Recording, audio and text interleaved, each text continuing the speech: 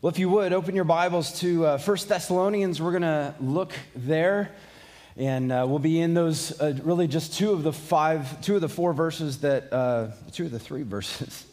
that Tyler read. I have my math all wrong this morning. But as you're turning there, I want us to think for a moment about this concept of persecution, because persecution is something that we don't often think about or experience here in the United States. We generally get to live in peace and get to enjoy the liberties of our free society. Now, don't get me wrong, we may not always like the direction that our nation is going. We may not always like the moves that our government is making. But our existence generally is not threatened. Our lives are not at stake. But that has not always been the case in the church throughout history. In fact, even recently, Voice of the Martyrs noted that in one country, there are hundreds of Christians who have been imprisoned without any notice of why they are there. They've simply been taken from their homes and put in prison because they are Christians. In another country, a mob of over 5,000 people assembled together and destroyed 25 church buildings in a very short period of time. And then they took the city manager, who also happened to be a Christian, and burned his home to the ground. Our brothers and sisters in Christ around the world face something that we only read about in so many ways. And yet, I think for mature believers, any persecution and suffering can be challenging to endure, but there is a sense in which we can and should expect suffering and persecution. But what about for new Christians? How can new Christians face faith-shaking persecution? And so as we continue our look in the letters to the Thessalonians, we see that that's exactly where this young church is.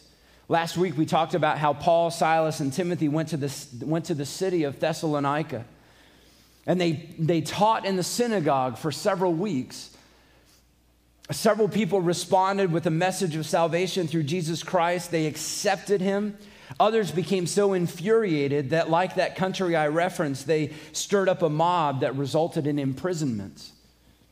Paul and Silas and Timothy eventually respected the requests of their new brothers and sisters in Christ, and they left the town in order to provide a bit of relief.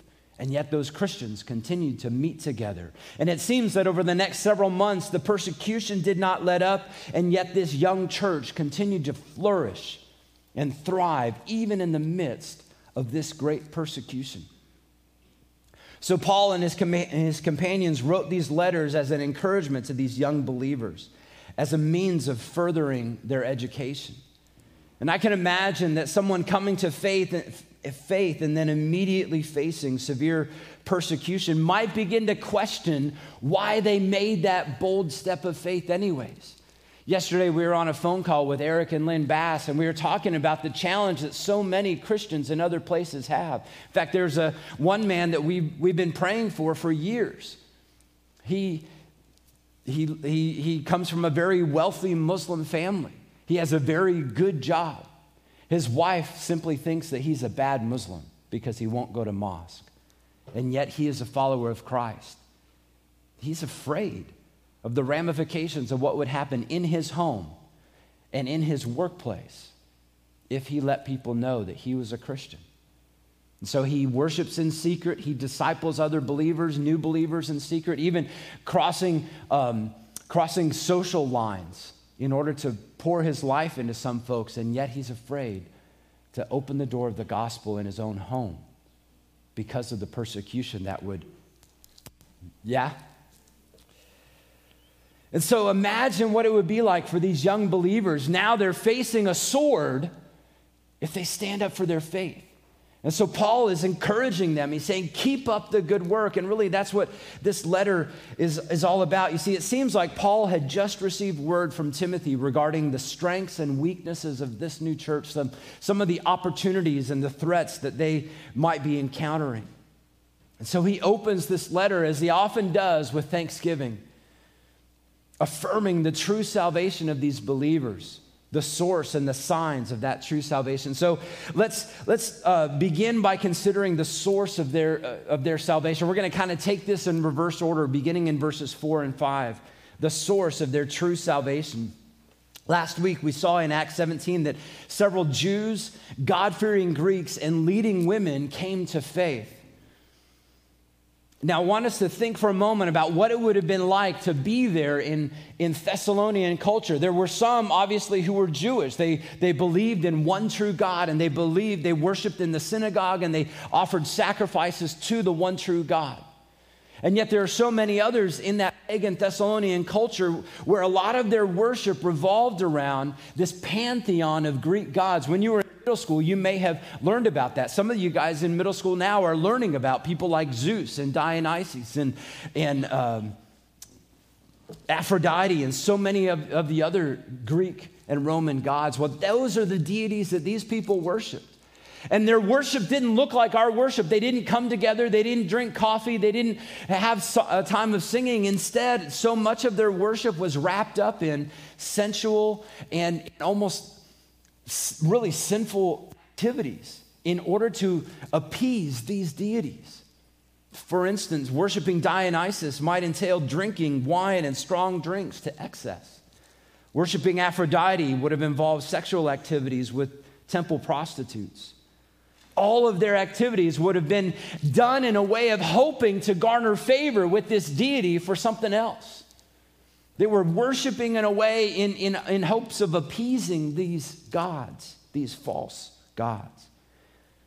And so Paul, now frankly, I wonder if that whole realm of mythology really just became a way of justifying sinful behavior. Why not just drink a lot of drink? Wasn't there this deity that used to do that? Why not engage in all this stuff? But their entire culture was wrapped up in this mythology. So now you have these people who are saved out of that into worshiping the one true God. And their lives are so radically transformed that their activity changes. Worship changes, their belief system changes. And so Paul notes that their salvation is completely different from any worship that they would have had in those pagan temples. And he communicates that their salvation and our salvation is not based on any activity or service or religiosity. Our salvation originates with God and with God alone. And what's more, our salvation is realized because we are loved by God. We are loved by God. Imagine how different it would be in that culture to hear someone say that God loves you when everything they did was wrapped up in trying to appease these gods. Greek deities in their mythologies, they would interact with folks as a means of getting those people to serve them. I don't know if you guys remember the Percy Jackson series of books and movies that came out a few years ago. That was all based on that Greek and Roman mythology. It was a really kind of interesting story about this young boy with a learning disability who turns out that he was actually the son of one of the gods. So he was kind of like Hercules, in between God and human. He had extra gifts. But the whole thing, his whole journey, his whole adventure is this battle, is the earthly battle of what's happening in Olympus. It's as though humans are the pawns of these deities. And yet to hear someone like Paul communicate from Scripture that God loves you. You're not a pawn. You're not some instrument in their hand just to beat up some other deity. You are loved by God. Yeah, I think in the Old Testament, sometimes people misunderstand God as being vengeful and angry. We read about the discipline that God poured out on Israel, and we think, God, I thought you were a God of love. But we have to recognize that God's anger and his discipline was a result of his holiness, not because he's angry by nature. It was in love that he would discipline his people. It was in love that he called them back. It was in love that he welcomed them. But Scripture also reveals to us that God at his core is love. Even throughout the Old Testament, we see that it is God's hesed or his steadfast love that marks his relationship with Israel. In fact, the psalmists can frequently go back to and call us to think about his steadfast love. In fact, if you have your Bibles with you, let me encourage you to open real quickly to Psalm 136. I want us just to see something very briefly. This was a hymn of worship that the psalmist would have. This was a beautiful hymn of call and response. But I want you to notice something. No, it's not going to be up here, so you have to look in your Bibles. But every time the psalmist writes something, for instance, he begins, "Give thanks to the Lord, for he is good," the congregation would respond with, "For his steadfast love endures forever." So God's goodness is seen in his steadfast love. In verse 2, he says, "Give thanks to the God of gods." He's the only God who's there. His steadfast love endures forever. "Give thanks to the Lord of lords. His steadfast love endures forever." And he goes through and he talks about creation. He talks about his work throughout Israel's history. And he finally concludes by saying, "Give thanks to the God of heaven, for his steadfast love endures forever." This psalm notes that this psalm alone notes that all of the wonderful things God does is because of his love for his creation. He is a God of love. In his very nature, God the Father, the Son, and the Holy Spirit have existed in this triune relationship of love. God the Father is seen as the loving one who gives, which is why he creates, why he interacts with his creation. And then ultimately he gives his Son most significantly as the propitiation or the exchange for our sin. 1 John 4, 9-10 says, "In this, the love of God was made manifest among us, that God sent his only Son into the world so that we might live through him. In this is love, not that we loved God, but that he loved us and sent his Son to be the propitiation for our sins." I think it's easy for us to quote things like John 3:16, "For God so loved the world that he gave his one and only Son." But I think the implications of God's love are so much more than simply an act of benevolence, of divine benevolence. God's love is intimate. God's love is familial. God's love is near. 1 John 3:1 said, "See how very much our Father loves us, for he calls us his children, and that is what we are." Last night in our small group, we were encouraging folks to share how they came to faith. And one person spoke up and said, you know, God doesn't have any grandchildren. God doesn't have any grandchildren. Sure, there are children, and there are children of those children who become children of God by their own faith, by their own statement of faith. God doesn't have grandchildren. He only has children who are adopted as sons and daughters into his kingdom, into his family. I recently read a book entitled "Delighting in the Trinity" by a guy named Michael Reeves, and I wish I had copies of this out in the book nook. But this short book is only like 150 pages long. In it, he goes through and beautifully talks about this really complex and mind-boggling concept of the Trinity. But one of the things that rings loud and clear is that the triune God, God the Father, Son, and the Holy Spirit, we experience that most. We experience him most in his love. I told Danielle when I got done reading it, I feel like I really don't love God. I don't experience my relationship with God in that intimate, loving way. Sure, yes, I love him. I serve him. I do things for him. But so often my relationship is not this delighting enjoyment of the love of God, but it's this act of service, of worship. There's a great hymn that says, "Here is love, vast as the ocean." So I want to ask you, have you followed Christ as an escape from judgment, fire insurance, escape from hell? Or have you responded to God's love for you? Have you heard that? As Paul communicates here to these disciples, "For we know, brothers, loved by God." Have you heard that? Have you resonated in that God loves you? Do you and I, do we rest? Do we delight? Do we dwell in his love?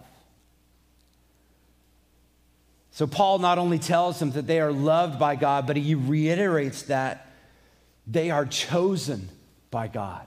They are chosen by God. Now think about this. Do you remember when you were in school, or maybe those of you guys who are in school, I want you to think back to going to the playground, right? You're getting ready to play kickball and you got 5 or 10 people, hopefully more like 10 or 20 people there. And so you pick captains, right? And the captains start picking people. And they pick the best people first, mostly, right?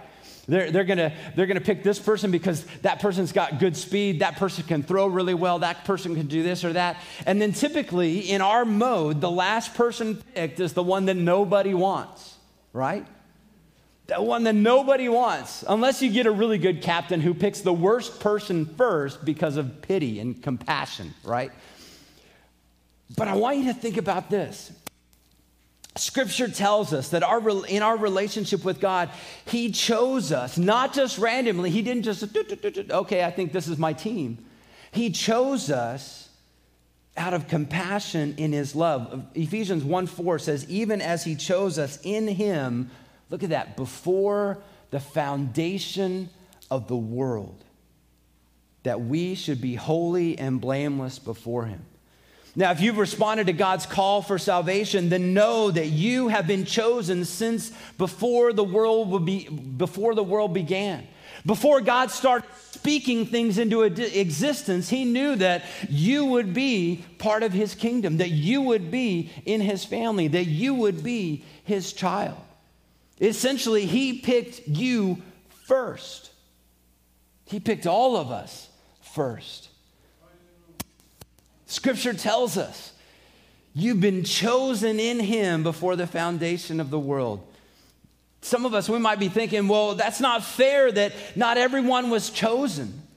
And yet Scripture tells us, 2 Peter 3:9 says, the Lord is not slow to fulfill his promise, as some count slowness, but is patient toward you, not wishing that any should perish, but that all should reach repentance. So as Christians, we get the joy of conveying the love and the call of God to everyone because we don't know who truly has been chosen.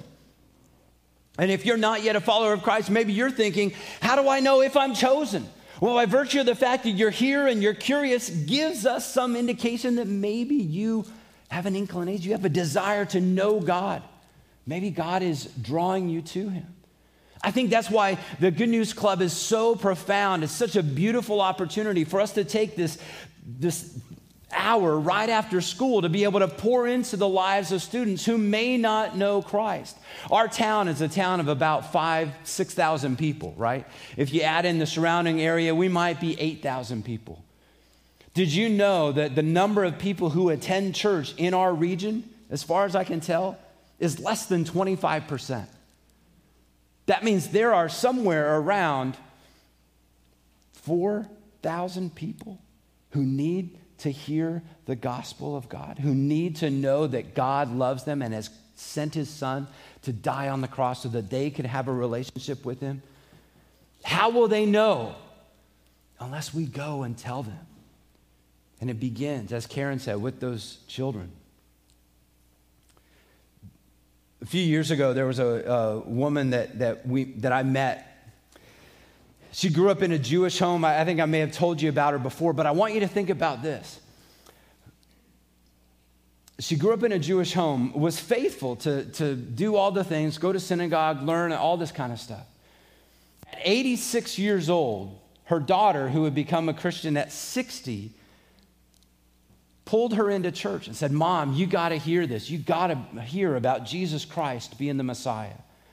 She learned, she read, she sat down with the pastor of that church. She studied the word and she's like, oh my goodness, Jesus is the Messiah. In fact, it's not unlike what Paul did there in Thessalonica, saying the Messiah had to suffer. Here's what Jesus did. See that Jesus is the Messiah. And so after several months of sitting down with this pastor and listening, at 86 years old, she gave her life to Christ and received his free gift of salvation. So the question is, well, God didn't pick Isabel first. She was 86 years old.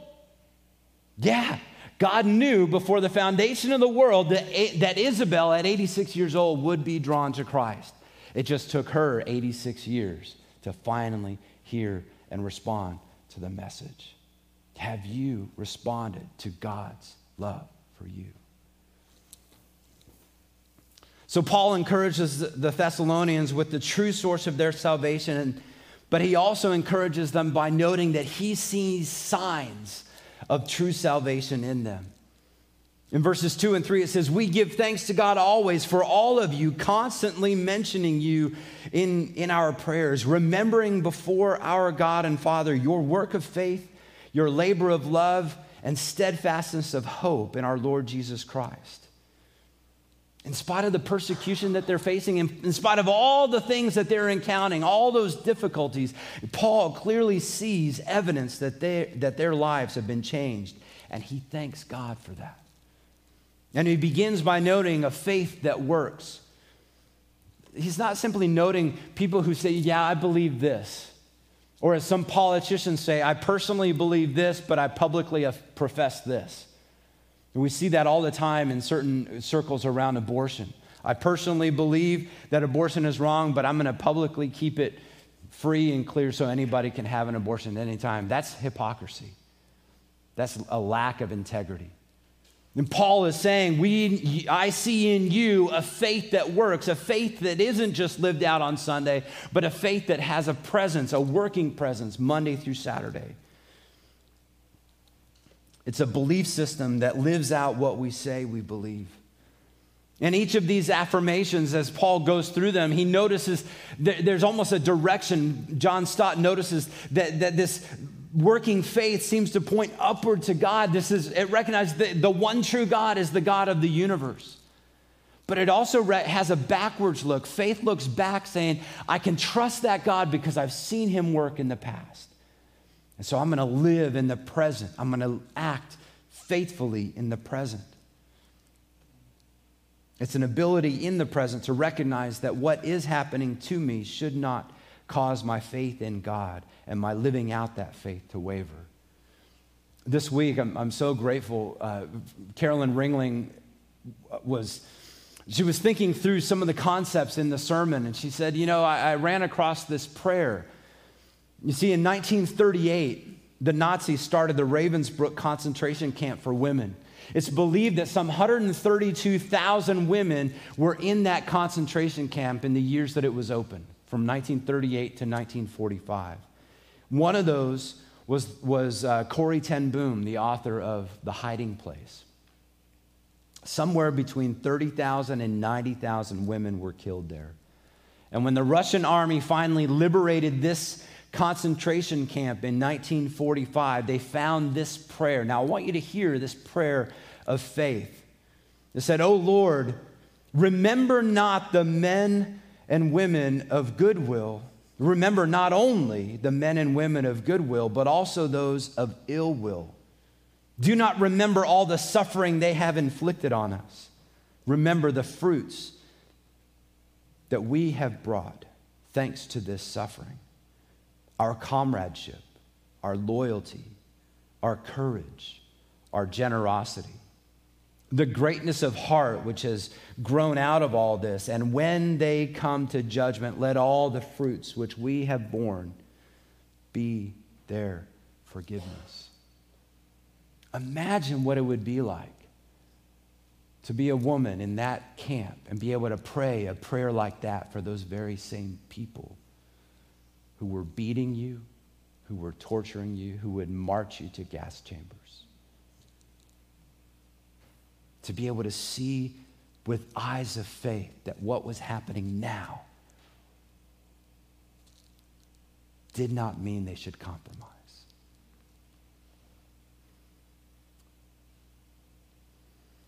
We may not have to face the atrocities like they did. We may never have to experience persecution, the persecution that pressed on the Thessalonians. Nonetheless, our faith should be a faith that works in times of peace and in times of problems.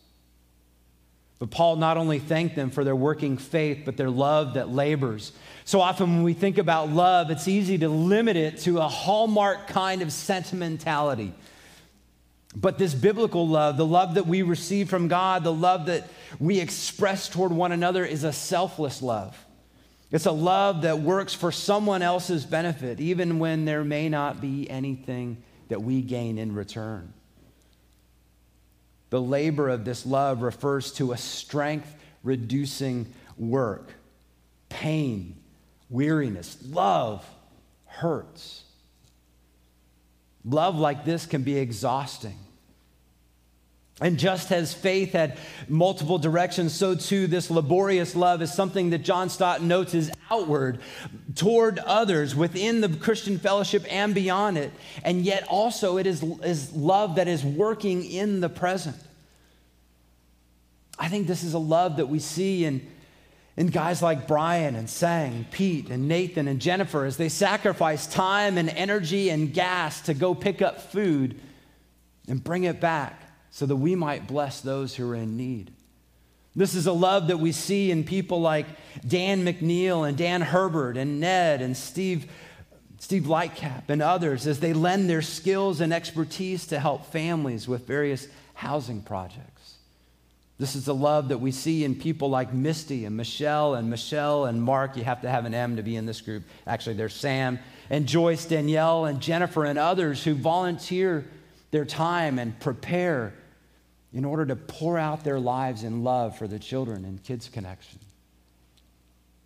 I think this is a love that we experience when we open our homes and our lives to one another. We like to reference things like 1 Corinthians 13 in weddings and anniversaries.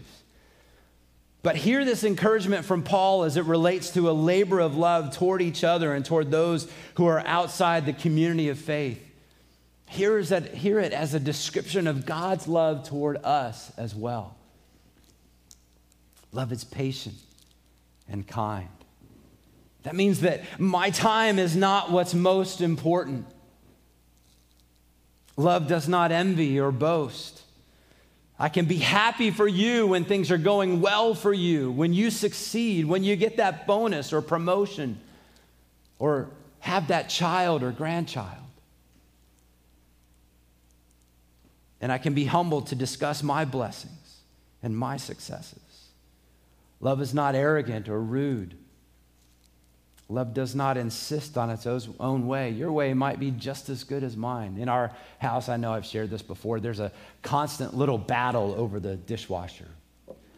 I think the dishwasher should be filled one way, and other people have their own opinion. So I've just sort of given up. When I'm filling it, I do it my way and let them do it their way. Love does not insist on its own way. Love is not irritable or resentful. Sometimes we can be so irritating. And yet love says, let me be patient and kind toward you. It does not rejoice at wrongdoing, but rejoices in truth. Love bears all things. Love believes all things. Love hopes all things. Love endures all things. Love never ends. Finally, Paul expresses gratitude that he sees in these believers for a hope that endures. Of these three signs, faith, love, and hope, this is the only one that, according to Stott, really is future-oriented. It looks forward to that day when Jesus Christ is going to come back. It's looking forward in that confident expectation that Christ will return. Yeah, we've been waiting for years and years and years. In fact, one of the things that we're going to see when a little bit later in the book of Thessalonians is that these guys had questions about the return of Christ. Paul talked to them and he said, hey, it could come at any time. He could come back. And so they were worried about people who had died. Well, what's going to happen with those dead Christians now that Christ hasn't returned yet? When's he coming? And so many of us have had that same idea for years and years and years. God, when are you coming back? And yet hope, this hope that endures, is a hope that says Jesus will return. No matter how bad things look, Jesus is coming again. No matter how difficult, how long he takes, he may wait another 2,000 years and it will still be the perfect time. And so we must hope daily. It's not a waning desire or wishful thinking. It's a hope that says, with the song, there's a song that I like, it's called Is He Worthy? And it's kind of a call and response, and it asks the question, does the Father truly love us? He does. Does the Spirit move among us? He does. And does Jesus, our Messiah, hold those he loves? He does. And then that hope. Does our God intend to dwell again with us? He does. John Piper, in thinking through this enduring hope, urged that we should long and pray for Jesus' coming. Continually look forward with great expectation, and yet still live and love in the present with a faith that is firmly established in the past. Hope, hope, hope. So let me just close with a couple thoughts. As you think about your relationship with God, are you basing your relationship with God on your religious activity? Or on God's decisive, God's choosing of you? Have you responded by saying, yes, I believe? As I mentioned last night in our community group, some folks were sharing about how they came to faith, and one person said that they heard their pastor say, you can't sit on the fence when it comes to God. You can't straddle the fence hoping, let me live a little in the world, let me live a little for God. It's all or nothing. God's not going to take us halfway. And so I want to encourage you, if you've not yet responded to Christ, jump in, receive his gracious, free gift of salvation. You can respond by just saying, God, I know I'm a sinner. I know you've done something for my sin, so I believe. I receive your gift. And I'd be happy to open Scripture with you and talk to you about it.